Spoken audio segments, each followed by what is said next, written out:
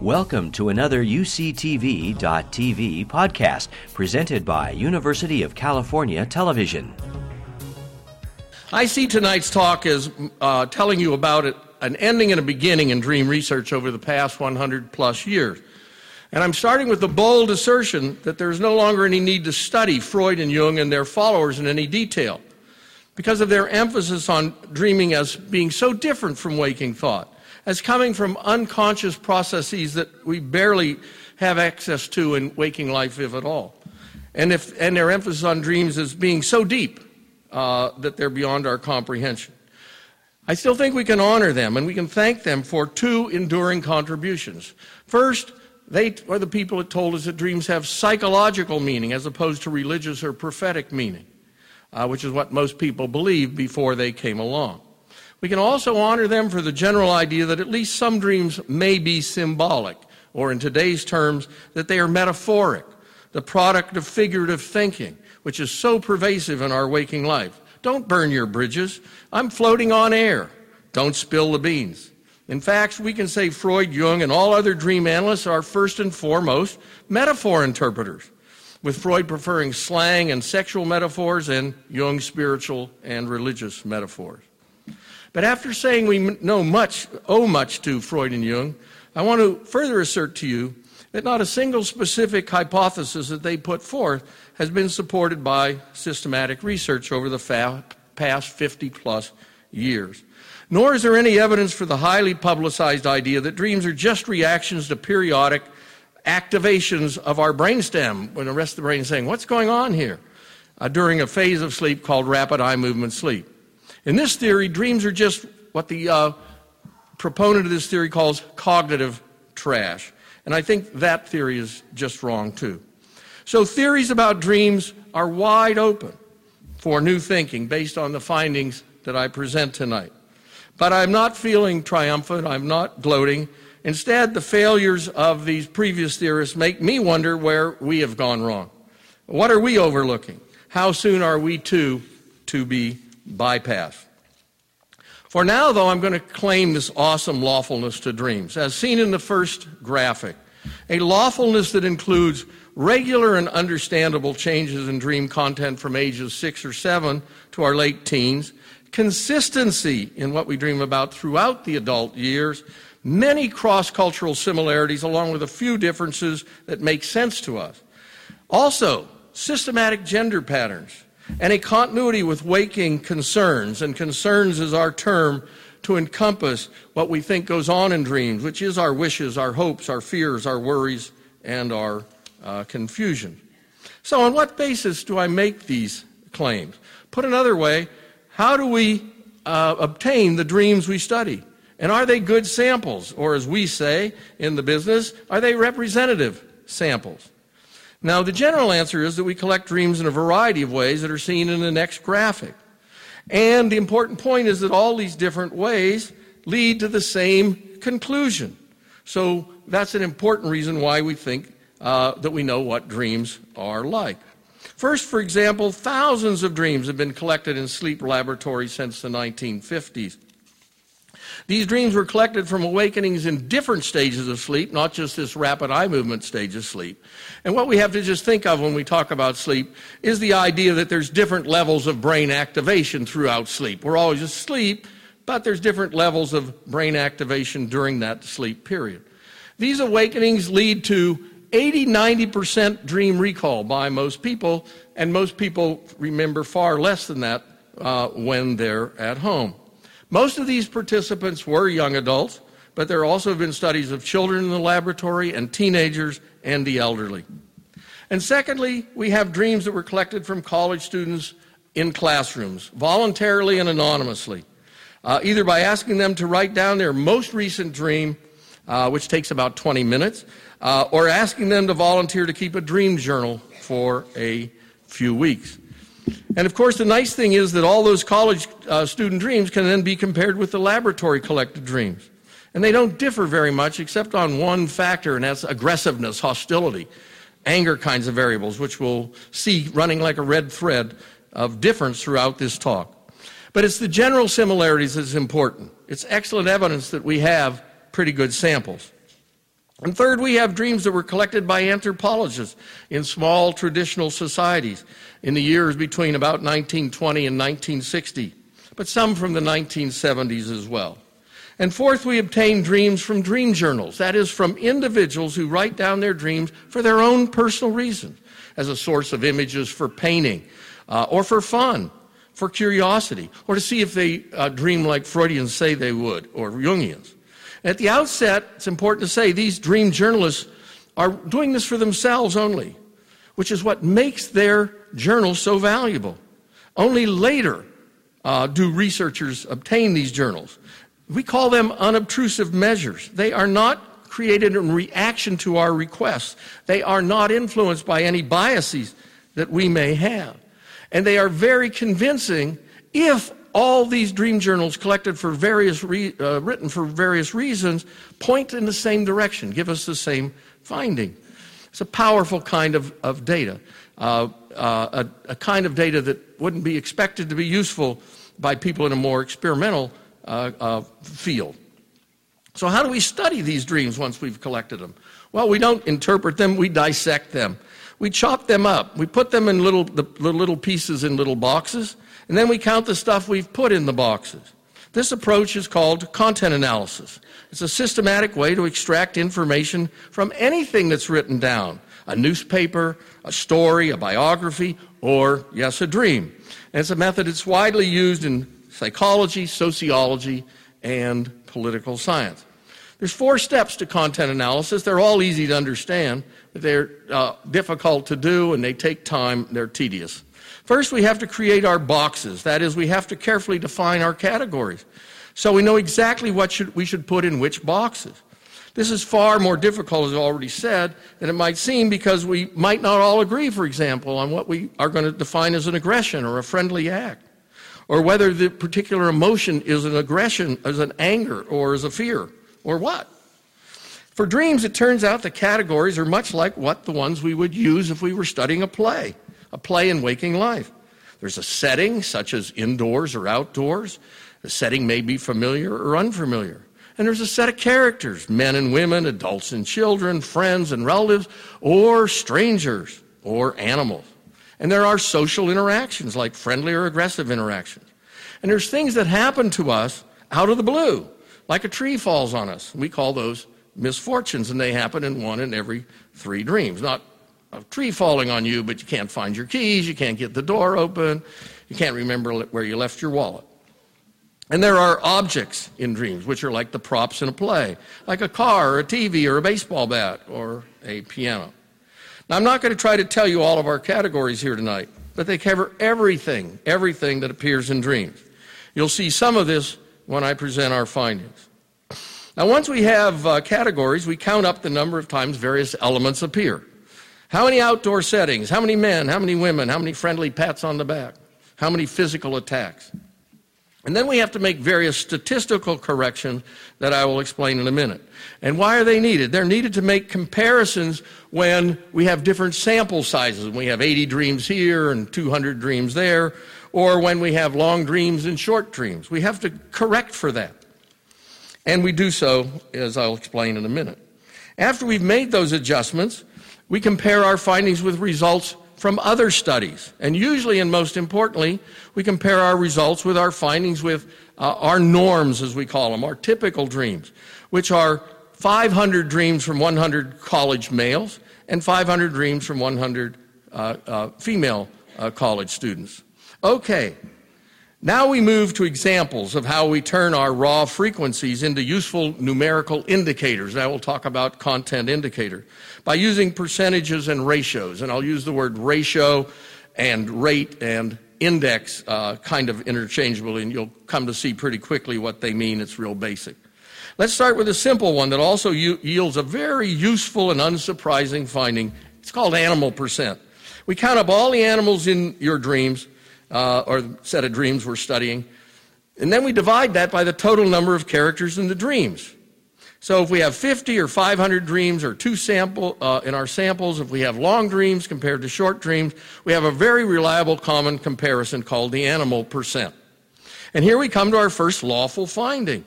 Animal percent always declines from age 5 or 6 to age 13 when it hits the adult level, which happens to be 4% for men and 6% for women. That's an example of a more general finding, and that is dream content changes from childhood to adulthood. And there's no surprise there, but the important thing is it makes sense. It gives us confidence in our method. Now, there's another finding with animal percent. It's higher in hunting and gathering societies than in settled agricultural societies or industrialized societies like ours. Again, no surprise, but it shows dreams are relating in a pretty systematic way to the waking world. Now let's look at another indicator we call male-female percent. And sometimes in my haste, I may switch to calling it the MF percent, but it means male-female percent. It's determined by dividing the total number of human males in a dream series or dream set by the total number of males plus females. And it yields a surprise this time, something no one anticipated, and we don't necessarily know what it means. And that is that the male-female percent is roughly 67-33 for men and 48-52 for women. That means that men dream more often of other men, but women dream equally of men and women. And that difference turns out to hold for for early age and in most societies we've studied around the world. So it's very lawful. But as we will see, there are some individual differences, and those differences might suggest something else about dreams and the way in which they can be revealing about us. Now, next we look at a very simple measure on the screen. What percentage of dream reports have at least one of something? Like in this case, aggression. At least one aggression, at least one misfortune, at least one friendly interaction, and so on.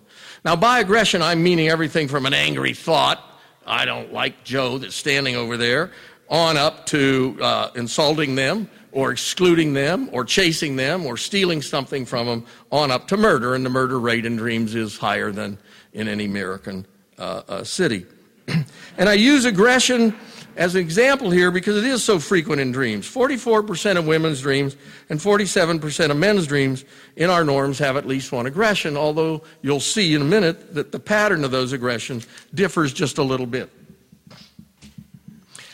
Now, as a final example of our indicators, there's the FC index, or FC ratio. That is the friendliness to characters ratio. What is the rate of friendliness per character in the dream? And that's a very useful rate for us, a way to correct for the differing number of characters that appear in different people's dreams. And the FC ratio, incidentally, is about the same in both men and women's dreams, about 0.22. And here I want to make another generalization, another assertion of a lawfulness. Negative elements, aggressions, misfortunes, failures, negative emotions, are far more prevalent in dreams than positive elements, like friendly interactions or good fortunes or successes or happiness or joy. Almost 80% of the norm dreams for men and women have at least one negative element, but only 53% have at least one of the more positive elements. And you start to understand why one of my students once finished her paper by saying, I think my dreams are mostly worst-case scenarios. And I think it's a very interesting way of talking about dreams. Well, I've been talking about our norms, about differences of men and women and similarities. So let's first look at something very lawful about dreams, how men and women compare on some of our indicators. With the women's scores indicated by the red bars that you now see. We see that women have less men in their dreams. You see that because it's below or to the left of that line. And that's just the familiar male-female percent I just talked about a minute ago. But we also see that women have more people they know, which we call familiar characters in their dreams, whereas in men's dreams there are more strangers, unknown characters, particularly unknown males. And then we see on this graph that men and women don't differ much on at least one friendliness or on at least one aggression or on whether they befriend as opposed to being befriended, whether they aggress as opposed to being aggressed upon. But at the very bottom, we see how they differ on aggression, the two most important ways they differ. Women have less physical aggression in their dream as indexed for us by what we call the physical aggression percent. That is, we take all the physical aggressions where you've been hit or chased or murdered or robbed or somebody beat up your car, and we divide that by all the aggressions in the dreams. That's nasty remarks and angry thoughts and insults and so on. And women have far less physical aggression, a lower physical aggression percent, but women are far more likely to, in their dreams, say that the character says, "Can I go with you to the store?" And they say, "No, we don't want you," or "We don't want you in our group anymore." Much more rejecting, shunning, and excluding in women's dreams. Hey, well, all that's by way of warm-up. Now I want to turn to another type of lawfulness that was surprising to us. We are very consistent in what we dream about over months, years, and decades once we reach young adulthood. Something that you say, "Wait a second, I don't think so in my own dreams." But remember, you don't remember very many of your dreams, most of you, and you remember just fragments, and you tend to accentuate the unusual. And the culture tells you dreams are all crazy and inconsistent and jumbled and all over the place. But when we study your dreams systematically, we find they are indeed very consistent. There are occasional changes, but those changes seem to reflect changes in our waking life, which is something I'll get to after I talk about consistency. So let's take a fast look at some of our findings. I'll be talking about these kinds of three kinds of consistency, as now seen on the graphic.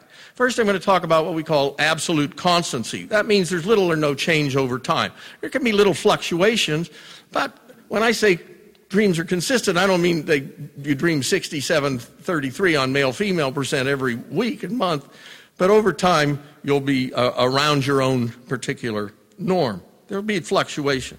Secondly, I'm going to talk about relative consistency, where two of our indicators have a relationship that remains the same. And I'll give examples of that. So the two may change down or up, but they always remain in the same relationship to each other. And finally, we talk about developmental regularity, where there's a consistent increase or decrease on some indicator over time. So let's start with Jason, our most detailed study of consistency. This study involves 600 of his dreams developed, into 6 sets, divided into 6 sets. He wrote them down between ages 37 and 53. But I also want to just mention in passing, in a later study, he showed no changes when he was at the age of 70. And it's very hard to tell the dreams of people over 65 or 70 from the dreams of middle-aged adults if you're just reading the dreams. This study was carried out in the 1960s by one of the leading dream researchers mentioned by Melanie Mayer, and that's psychologist Calvin Hall, who created the content analysis system we use, developed the norms, and taught a few courses at UCSC after he retired to this area in the 1960s, and he was my friend and teacher. Now, first we look at absolute constancy with Jason's male-female percent, his aggressions per character percent, or index, and his animal percent. And we see that his male-female percentage stays in a fairly narrow range between 60 and 66. That is, aggressions to character ratio showed some increase in the third and fourth sets of 100 and then was fairly even again. And by the way, he was much lower than our norms, generally speaking. And finally, we see his animal percent is right on the norms after it rises in the second set and then stays constant. So he shows a considerable amount of absolute constancy. But now we want to look at a relevant consistency that happens to have a little psychological interest. And that is, Jason always has a higher aggressions per character index with women than with men, which is just the opposite of our norms. And you'll notice the gap seems to widen in the last set. So we might wonder, well, what's going on here? And we poke around. And if we pull out his aggressive and friendly interactions, generally his interactions with his wife and his daughter, we see the answer in the next slide. Jason has an increasing number of aggressive interactions with his wife and daughter over time, a developmental regularity. The high points, the last 2 sets, come during and after a divorce, and while his daughter was becoming more independent and going off to college. Well, of course, those last 2 findings and comments are very suggestive about meaning in dreams, but we don't know quite enough about Jason's life to use him for other than a study of consistency. So I'll come back to some other findings like this that are provocative about connections with waking life. Jason's consistency was over 16 years and 600 dreams. Can we find it for a few months? Well, let's look at the 175 or so dreams from an entomologist who wrote them down for his own curiosity in the summer of 1939. It's a remarkable dream series, and you can read his preface to it on the Dream Bank, where we call him the natural scientist. These dreams were never published. He never did anything more with them. But a niece of his inherited them when he died in the 40s, and then she eventually sold all of his books to a scientific book dealer, and a psychiatrist who studied dreams bought this dream journal, and that's how it came to us. And it's been studied by several different people. Well, as you see in the graphic, what we used him for was consistency. He was consistent on a number of our indicators over the span of just 3 months, comparing half of 175 with the other half of 175. And you can see he was almost exactly the same on male-female percent and familiarity percent. Those are the top two on the graphic. And next we see he varies a little in the percentage of times he's a befriender on a friendly interaction, but he's about the same in the percentage of time he's an aggressor in aggressive interaction. And he's about the same on the two indicators for settings, indoor, outdoor, and familiar, unfamiliar. And he's a little lower, though, on negative emotions in the second set. But all in all, I would contend to you that these findings show considerable absolute constancy over just 3 months. Well, I said earlier that consistency probably sets up in young adulthood. And we're going to take a look at that. But we don't have enough studies with enough dreams to be entirely confident of just when that happens. Here's a look at several indicators for a young man, Mark, who wrote down 30 dreams just after high school, another 30 as a junior in college, and 50 2 years after college. It's not quite a large enough a sample for us to be confident. It really takes 100 to 125 dreams in each sample for our indicators to be entirely reliable.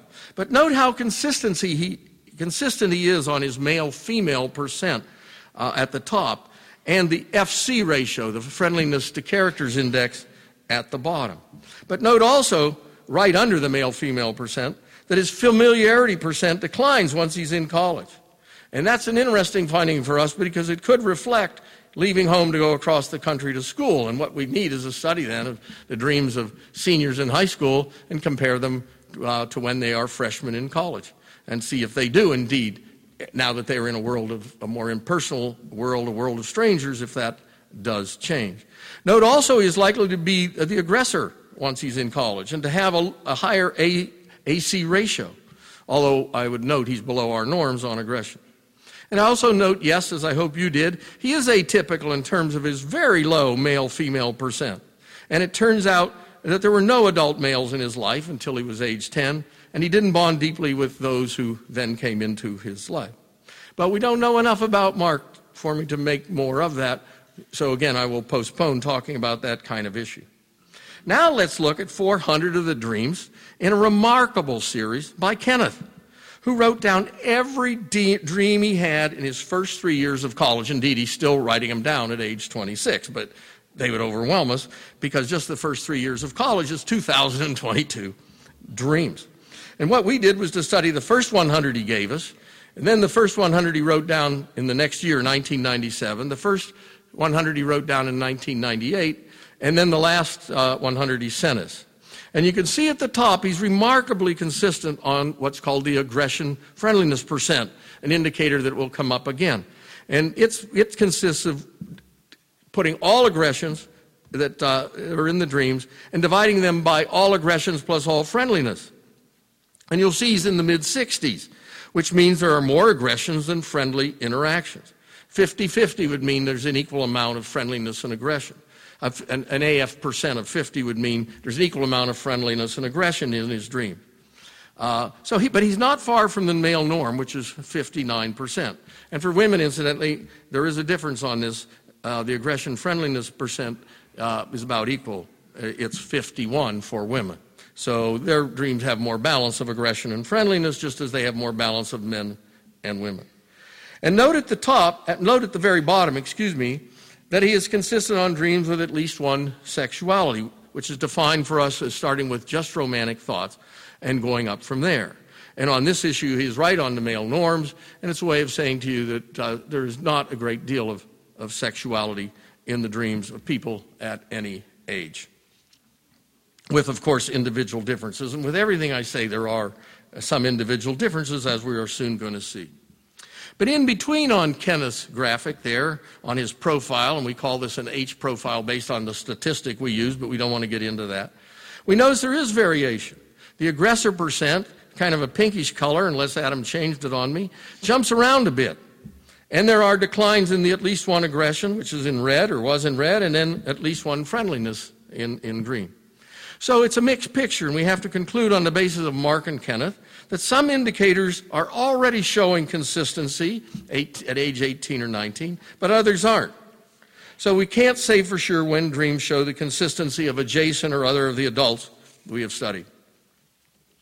Well, so much for consistency in individual dream journals. I now want to tell you quickly about three other kinds of consistency. First, there's historical consistency in what college students in the United States dream about. Again, a total surprise to us. Their dreams have not varied from the time Calvin Hall first collected them in the 1940s at Case Western Reserve University in Cleveland, Ohio, to the late 1970s when a psychologist collected dreams at the University of Richmond in Virginia, to the mid-1980s in mighty Berkeley, where a former Santa Cruz student and Berkeley PhD, Veronica Tone, collected dreams from women students. And they are also the same in the early 1990s when we collected them in classes at the University of California at Santa Cruz.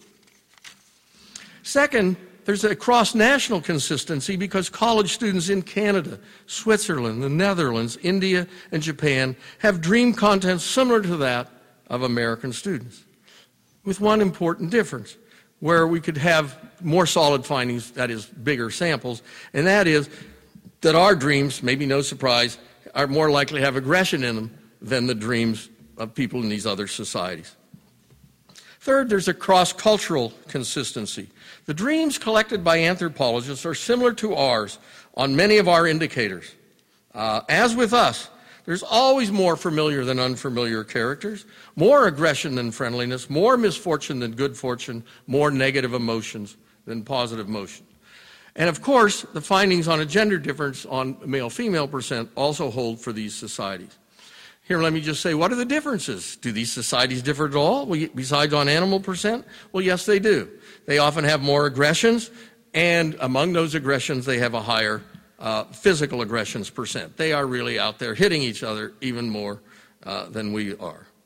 Well, all these findings show the lawfulness, the regularity of dreams. But what do we actually dream about? All this is pretty abstract in a way, pretty quantitative. How does all this relate to waking thought? The answer is that most dreams are about familiar topics, and that our dreams reflect our waking thoughts and concerns. We call this the continuity hypothesis, and I stress that this continuity is with our thought, with our concerns, with our interests, with our worries, not necessarily with what we do. So kids in school are not dreaming about doing their schoolwork. They're dreaming about the playground and their fun and their worries. In the same way, if you're doing something all day that's not really interesting to you, you're not dreaming about that. You're dreaming about things that interest you. Unless, of course, you're worried about your job, as my students who said dreams are a worst-case scenario, and she will sometimes have dreams as a server that she's dropping plates or that customers are yelling at her, which she also found other servers sometimes experience. In other words, they weren't dreaming about the way work was, which was everything went fine. Lo and behold, occasionally, there they are, something's going wrong at work. So our findings on continuity, though, lead us to two simple rules for understanding the dreaming mind and connecting it with the waking world. First, frequency. The frequency of appearance of an element reveals the intensity of our concern. The more we dream about certain people or certain activities, the more we are concerned in waking life with that person or that activity. Second, the nature of our interactions and our dreams with these people reveal how we conceive of them, how we think about them, how we regard them in waking life, as friend or foe, as helper, as someone who picks on us, as someone we like to push around, and so on. Now, we're confident of these generalizations because we can make very accurate inferences about people based on what we call a blind analysis, which means an analysis in which we study the dreams without knowing one thing about the dreamer, not one thing except what appears in those dream texts. And in a certain sense, we're then making a kind of prediction about outcomes, about future outcomes. And this is, in fact, the closest we can come to experiments in studying dream content. And here's an aside. I might say, yes, there have been a few experimental studies, especially in the 50s and the 60s, concerning dream content. But they didn't lead to impressive results.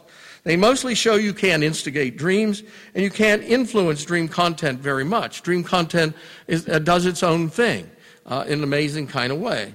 But at the same time, the experimental method showed its power because it showed, in this case, its own kinds of limits. Okay, let's see a blind analysis, what we mean by all that, in continuity with waking life.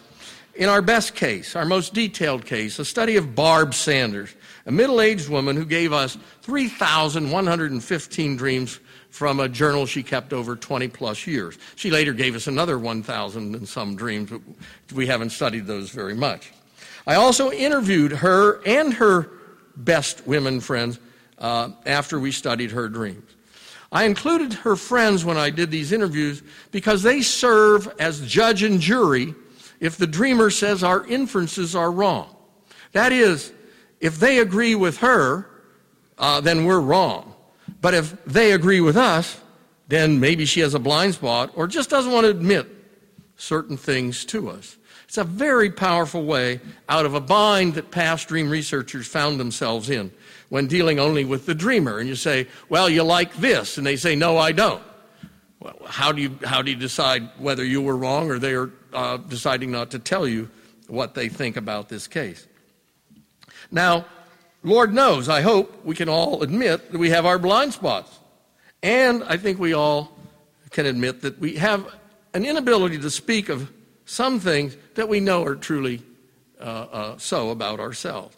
Not a lot of things, but just enough that it can often mess us up. And incidentally, here where we've had our toughest troubles in previous studies is precisely when we study the dreams of men and women and we find these tense relationships with their spouse. And then we say, well, you have a lot of ambivalence towards your spouse. And they say, no, I love him dearly or I love her dearly. Well, it's not quite what the dreams say, but we're kind of stuck.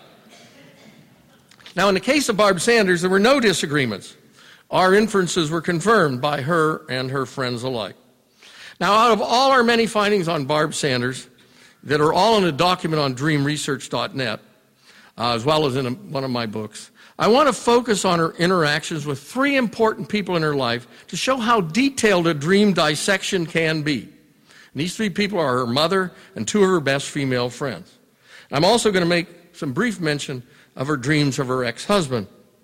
But this analysis that I'm making works just as well on her three siblings or her three daughters. In the slide now before you, the first line shows her normative or baseline numbers for friendly and aggressive interactions, for befriending, and for being the aggressor, with most people in general in her dreams. That is, we studied a random sample of 250 of her dreams as our starting point, and that gives us our baseline. Then in the next line, the numbers for her interactions with her mother, and of course I'm going to come back and walk through those with you. Then the next line is her best friend of many decades, who is about the same age, and then a younger friend who was also more recent in her life. The point is to see how different the patterns are. And the punchline for what I'm going to say and about all these numbers is that these numbers capture the nature of her relationships with each of the three.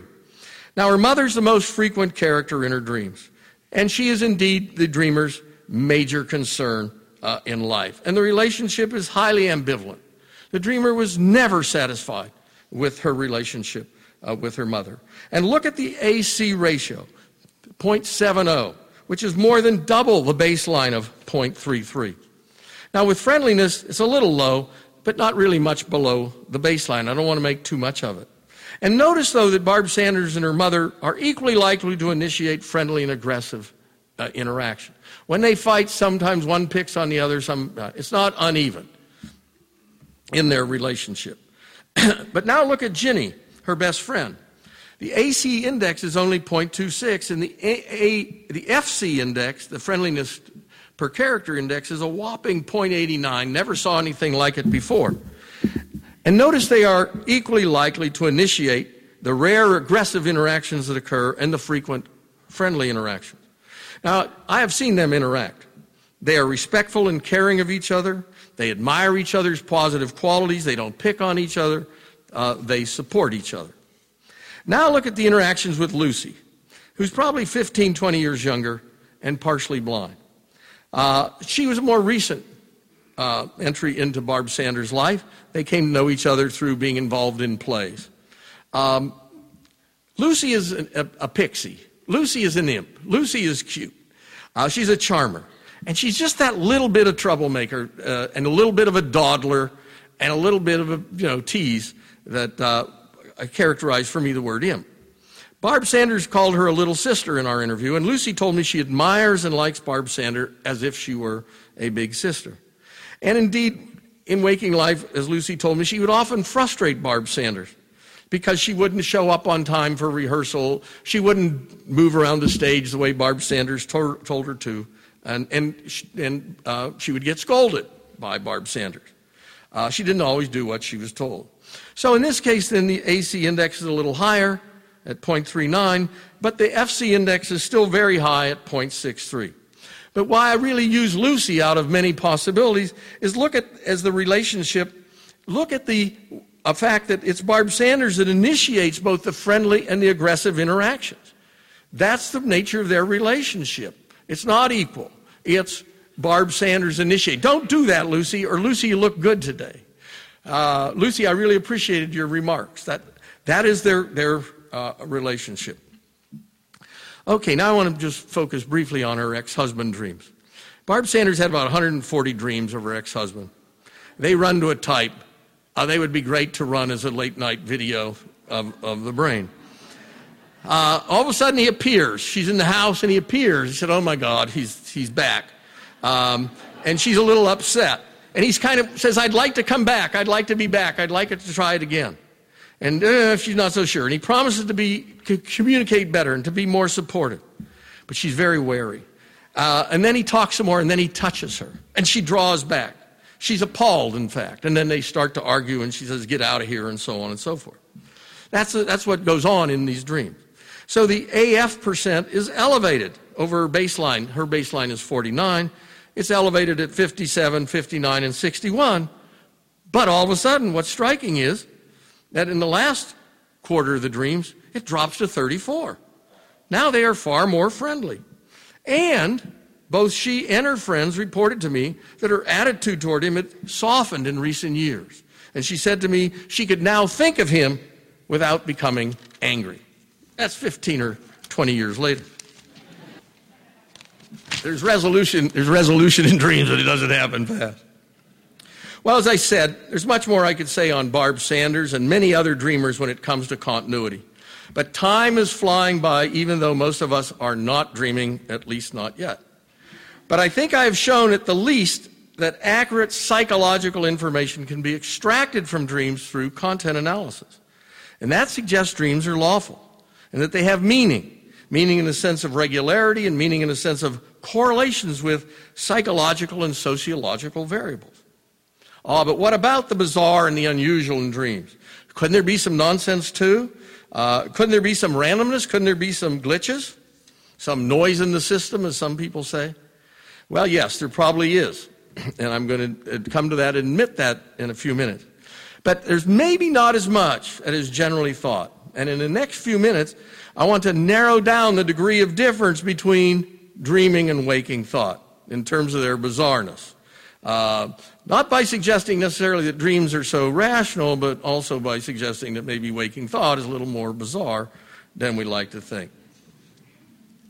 First, there are good findings with dreams collected in the laboratory saying that most dreams are not as incredible and as bizarre as we like to think, as you now see in an upcoming graphic. That is, they are plausible and reality-like.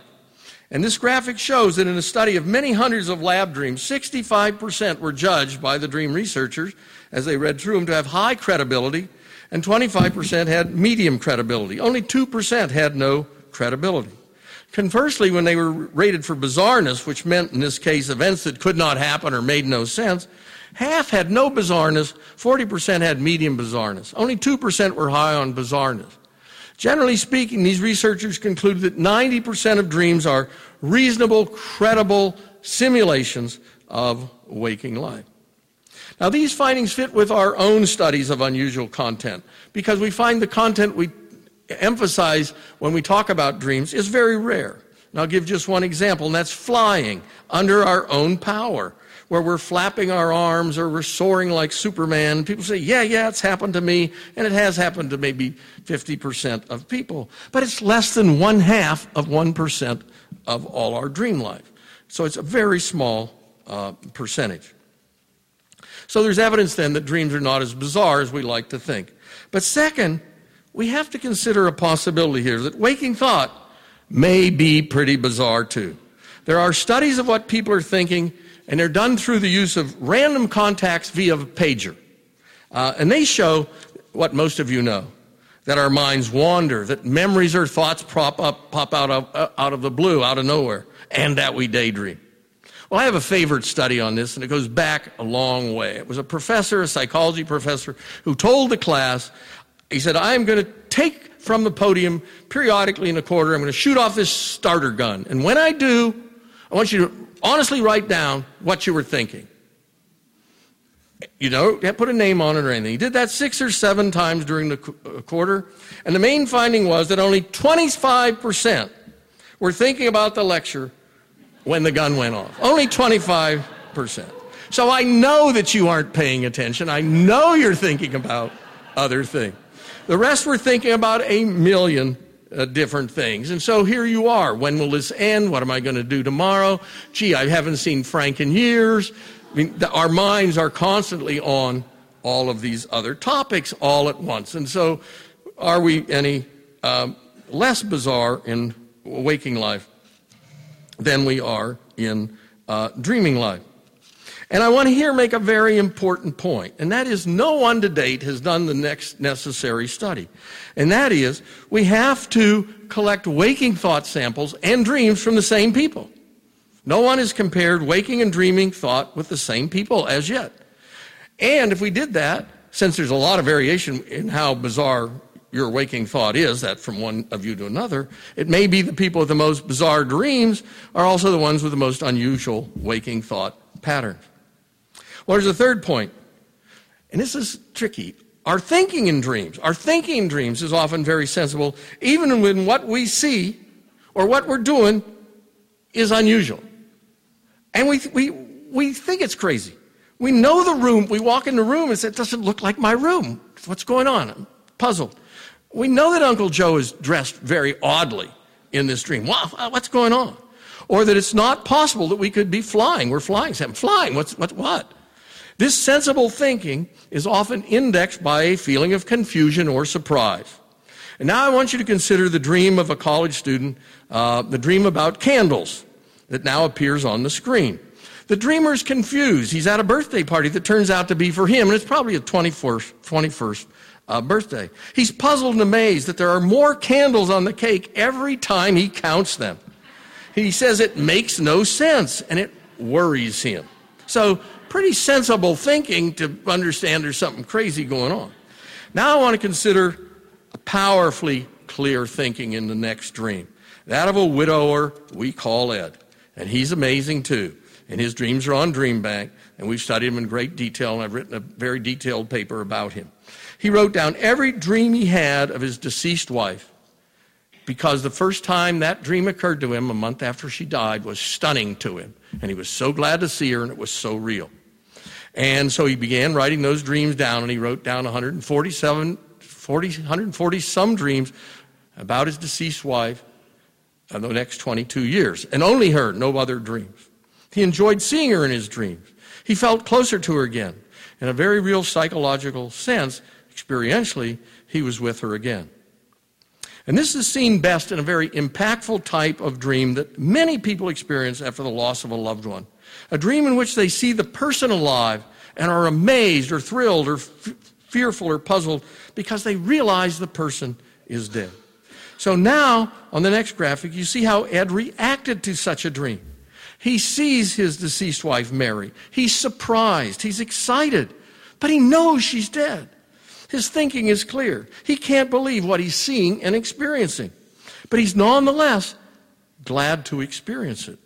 This strikes me as pretty sensible, not bizarre at all, reflecting his grieving state of mind.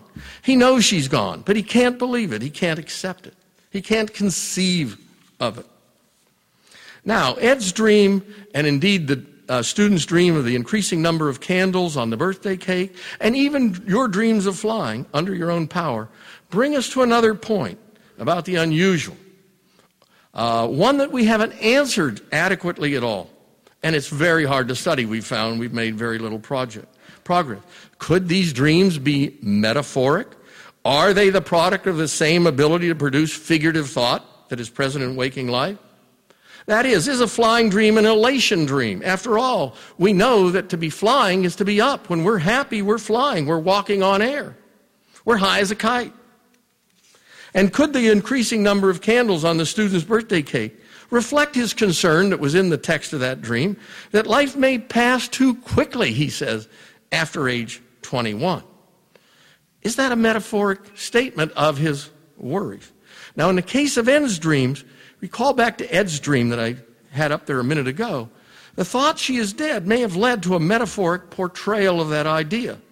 Recall that her beautiful complexion changes into a waxen, artificial face. That is indeed a very powerful image. Now consider another of Ed's dreams that's going to come up on the screen, where Mary is back to life. We call these back to life dreams, as compared to dreams. He has dreams where Mary is sick, he's taking care of her. But he doesn't have that shock of, oh my goodness, she's alive, but she can't be because she's dead. It's just a dream, which many of you have had about deceased loved ones, where you're just doing the ordinary thing. But you don't have that back to life quality. This is another back to life dream, and this time he sees her across a road that he knows to be the dividing line between life and death. And we all know expressions about being on the other side. So right there, he may have made a very metaphoric statement that he knows somehow she is on the other side, but yet he can be in touch with her because she is in his mind, she is in his memory. And indeed, in his notes about his dreams, he said, I'm not a highly religious person, but he said, I just feel like sometimes she visited me. A powerful kind of feeling. Well, I could give other anecdotal examples of seemingly metaphoric aspects of dreams, and they're very tempting to believe. But here I must admit that we do not have the kind of systematic evidence that I would need to be convinced enough to add metaphoric thinking to the lawfulness of dreams. And I add it, of course, because I hope there are students here, and it's a task that cognitively oriented students, we call them cognitive psychologists, could well take up. Furthermore, I can say to you with chagrin that there are many unusual elements in Ed's dreams that do not seem to be metaphoric, no matter how hard we stretch, even though we can look at all of his dreams. And we found that there were even more such elements that we couldn't understand as metaphoric, unusual elements, in the dreams of Barb Sanders, where, don't forget, we have a huge number of dreams and knew much more about her. So in the end, I do suspect there are some cognitive defects or glitches in dreams that are not following waking lawfulness.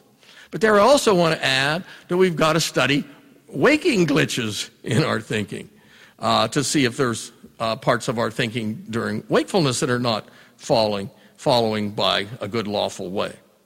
Now, the idea that there may be glitches in our dreams, cognitive defects, is supported by the fact that there are even more of these unusual and jumbled elements in a dream state I have not talked about yet tonight.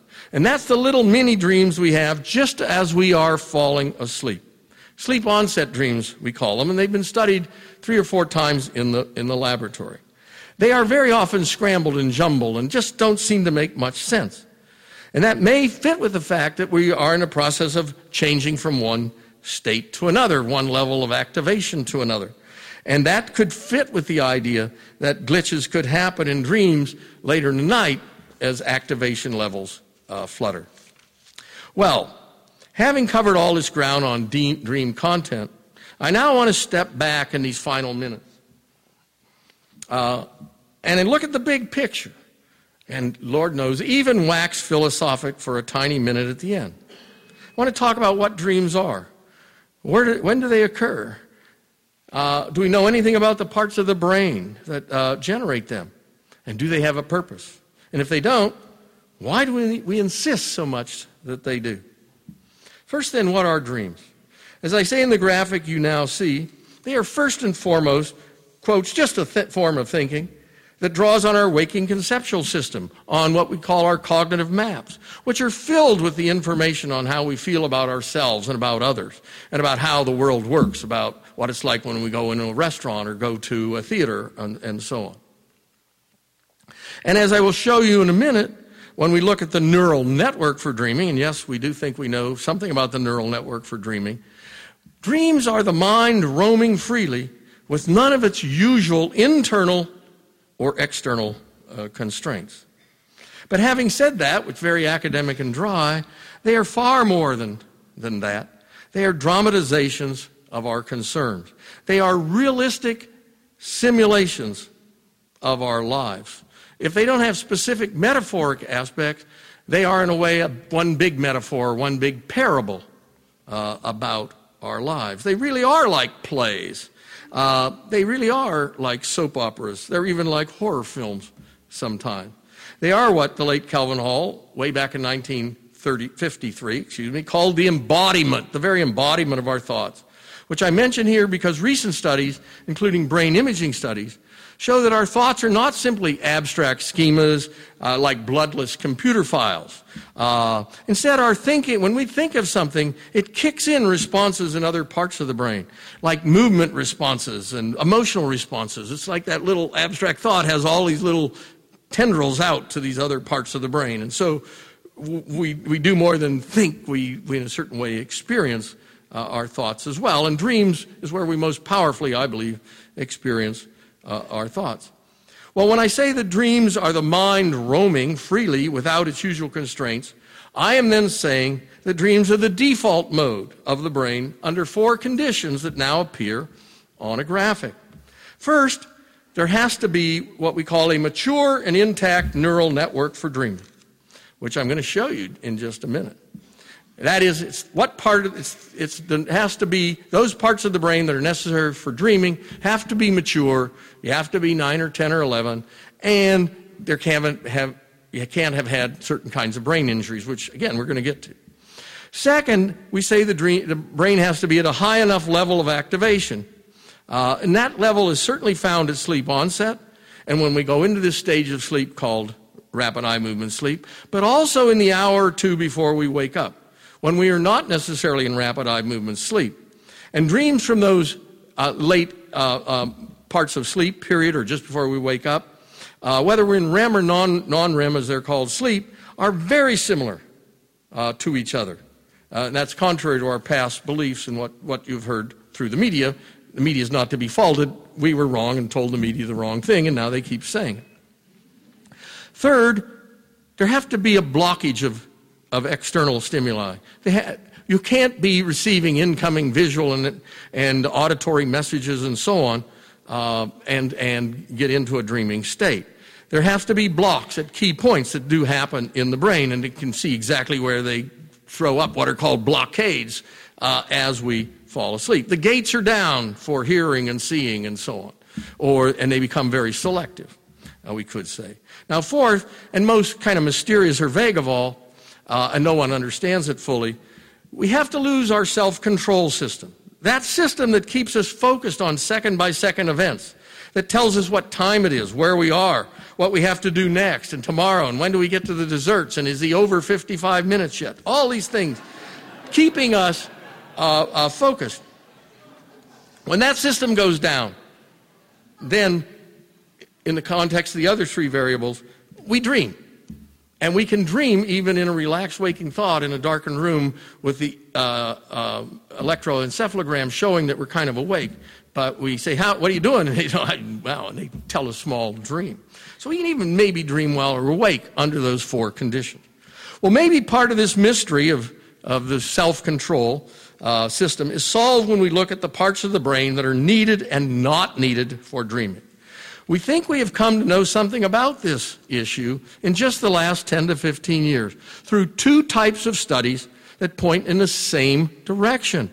One are studies called brain lesion studies. Those are studies of people that have suffered a brain injury. They are neurology patients. They come to a clinic.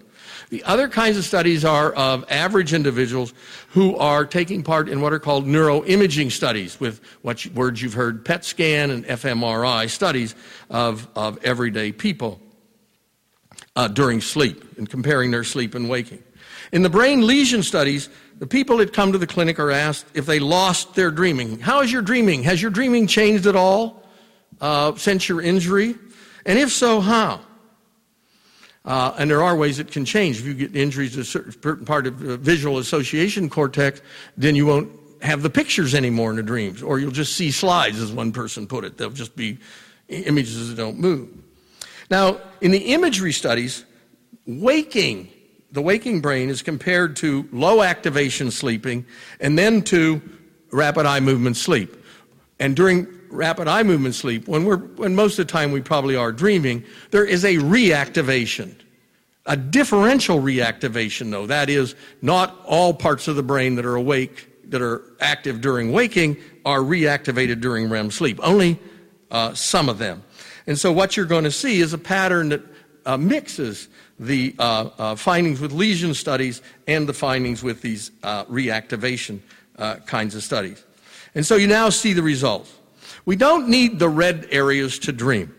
These are the areas concerned with balancing and seeing and moving and feeling, which are all, very much essential in waking life. That's roughly the red areas A, B, and C. And don't hold me to exactly, if you're a neurophysiologist, don't hold me exactly to an ideal diagram here. We're trying to make it more general. But we also don't need, and this is important, we also don't need D, which is called the prefrontal cortex, which is where all those executive functions, as they're called, are supposedly being carried out about what time it is, where should we be next, should I do this, should I do that, what's sensible, what's polite, all that. So that's down. It's lower. It's less active during dreaming. As for the areas we do need, the green areas, they involve the areas that store our sense of self, that's who we are, and our memories, and our ability to make associations. And those are roughly the areas 4, 5, and 6 in the green there, and part of the area called 2. But it also includes the areas called the emotional brain, which are 3 and 2 on that diagram, and just above 3 and 2. Finally, dreaming also involves an area of the brain that happens to activate us whether we're in waking or in sleeping. In other words, if our brainstem, area 1, is not sending signals up, then we're not going to be conscious. And in the neurological difficulties or details of this, there are slightly different activation pathways for waking and for rapid eye movement sleep, but the waking pathway is likely contributing to brain activation during REM sleep, and more especially just before we wake up in non-REM sleep. And that's why I emphasize to you the issue is activation and not, as you may have heard, whether we're in this rapid eye movement sleep or not. It's whether the brain is activated. It can be activated in different ways, at least 2 different ways, via the brainstem. Well, when you see that impressive a detail, surely then dreams must have a purpose, an adaptive function. Evolution must have conserved them. It's just about everyone thinks that, but no one knows for sure. There are a million different explanations, or shall I say different purposes have been proposed for dreams. But no one agrees. And I should say here that the same holds for sleep itself. Despite the fact there have been decades of intense studies by thousands, if not tens of thousands more sleep researchers than there are dream researchers, we do not know the adaptive function of sleep. Well, if we look at some of the purposes that have been put forward by various researchers, which is on the next graphic, we can see that Freud said dreams have an adaptive function. It's a powerful theory. Dreams preserve sleep, and they do so through his hallucinatory satisfaction, he called it, of our urges that might waken us. We have to go to the bathroom, we're hungry, we're thirsty. Instead, we have a dream that we're going to the bathroom, or that we're eating, or that we're drinking. and that preserves sleep. Jung had a more psychological theory, that we dream about those parts of the personality that aren't developed during our waking being. He called it a compensatory theory of dreams. They tell you what you need to work on. If you're real active and external, you'll have dreams of being intellectual, and that tells you should develop that side of your personality. Of course, I'm desperately simplifying, but the idea is dreams are compensatory, and they do have that function. Modern-day psychologists are not so, clinical psychologists, not so sure of either of those explanations for reasons I'll say, and so they fall back to just the general idea. Dreams are about problem solving. After all, Barb Sanders has always dreamed about her problems with her mother. Ed is dreaming about his, loss of his wife. So maybe dreams are solving problems. And finally, there are some physiologists, very visible today, who claim that dreaming is involved in memory consolidation and that sleep is very important for consolidating the new things we have learned during the day. But there are also a set of psychologists called cognitive psychologists who have studied dreams in the sleep laboratory over decades. And they are the people that say that dreams don't have an adaptive function. And slowly, over the last 10 years, I've come to agree with them, reluctantly, but now fully, but tentatively I could be convinced otherwise.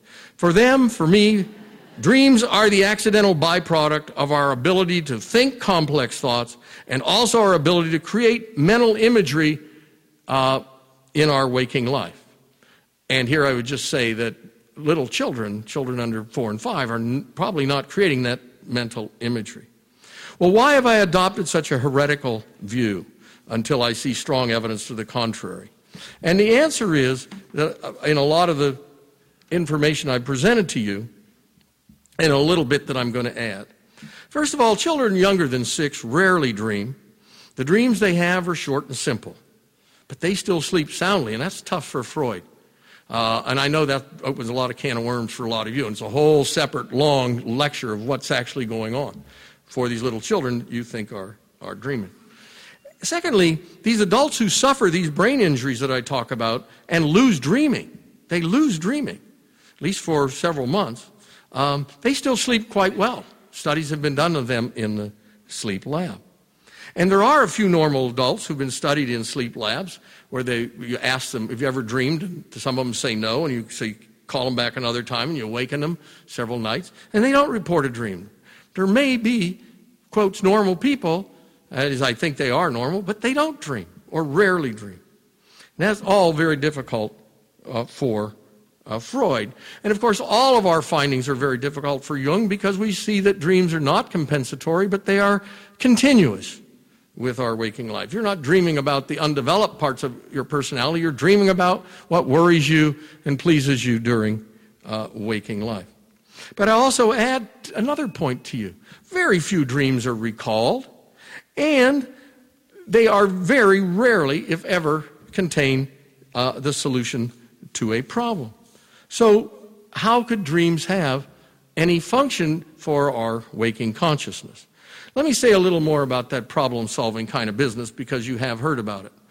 When you actually look at the dreams, the idea there's any kind of solution to any kind of problem, a dream is rare or non-existent.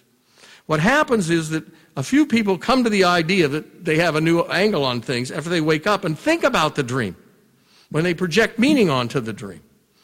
So looking at this dramatization makes me think, oh, gee, maybe I ought to treat so-and-so differently, or maybe I ought to try it this way. Furthermore, the famous cases you've heard about where somebody solved a problem in a dream, these people were actually in drug states or in reverie states, or they make the claim decades later, and there's no way to check up on them. And then I think that there's another thing that's, I think, the most devastating point on this problem-solving theory of dreams, and that is we often wake up with no idea of a dream in our mind, and we have a fresh perspective. It's sleep, not dreams, that knit the raveled sleeve of care, and that leave us with a new outlook, and with the, oh yeah, that's what I should do, that's the way I should approach that math problem or this other particular kind of a problem.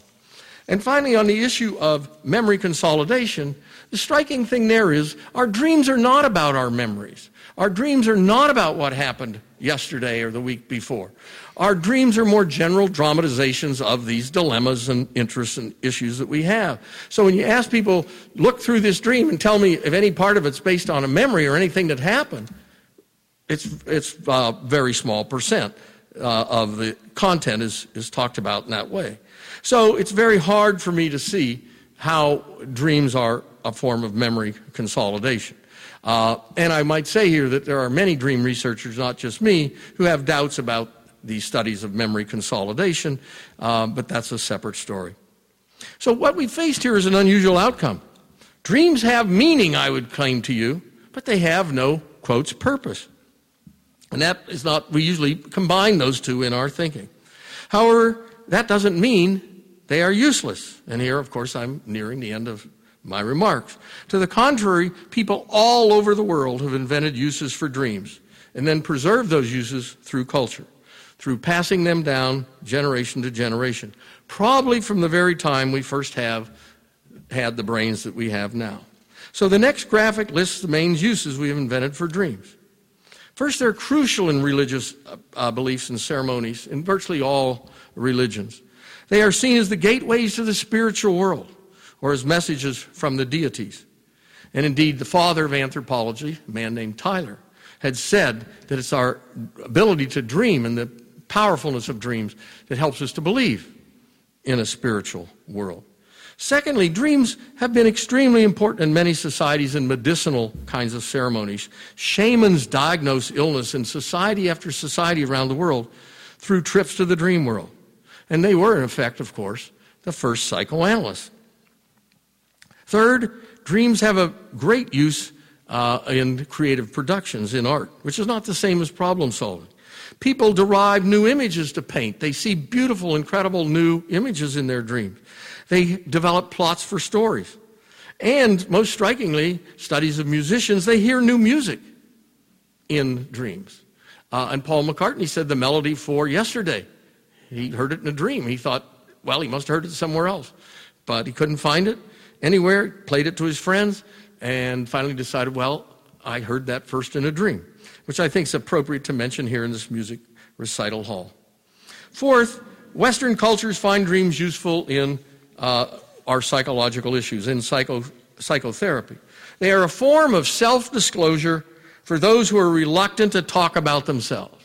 So I say, tell me about yourself. Well, I want to talk about it. Well, tell me a dream. Well, dreams are just far enough away. Oh, yeah, I had this dream last night and I killed 3 people. But somehow we have a distance on that. And then, well, let's talk about that. Yeah, well, I get pretty angry with Joe and I would never kill him, but I did kill him in that dream. And so they go. And indeed, studies by counseling psychologists, systematic studies, have shown that people like to talk about their dreams in preference to just talking about themselves. And furthermore, they feel that it helps them to talk about their dreams.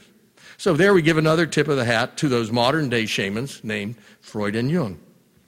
And dreams can also be very important in tribal initiations into adulthood and indeed at other times of transition, which leads to another generalization, and you know how professors love generalizations. Dreams become important to us. We turn to them, we listen to them at times of transition or crisis, whether that crisis be personal or cultural. But why do dreams make such a deep impression if they are just a form of thinking with no adaptive function? Why do we insist on finding uses for them? Why do we see them as making connections to other worlds, whether that world be the spirit world for most people in the world, or in our case, to a world we do not know called the unconscious in the 20th century, a part of us that is separate, that the self does not accept as part of it?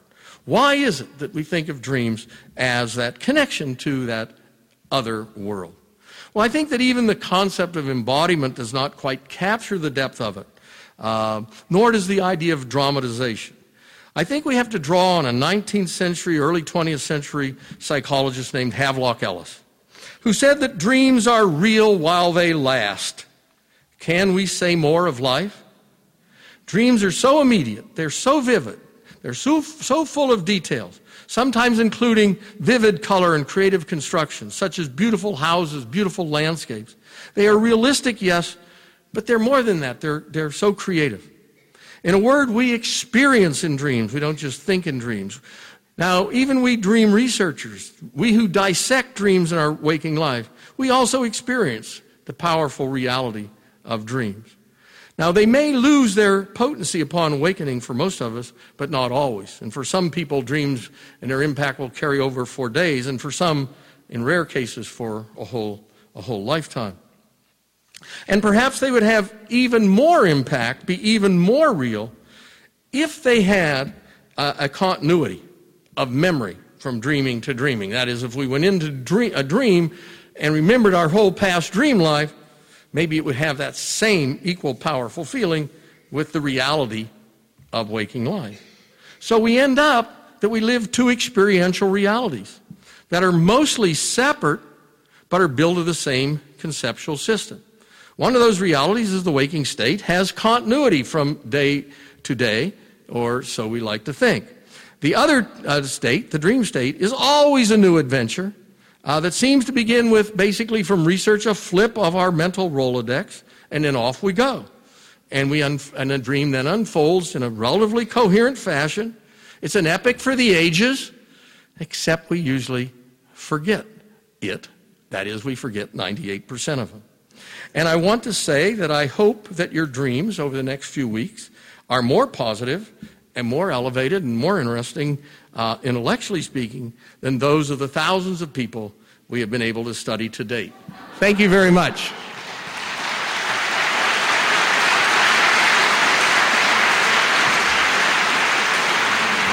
You've been listening to a podcast by University of California Television. For more information about this program or UCTV, visit us online at uctv.tv.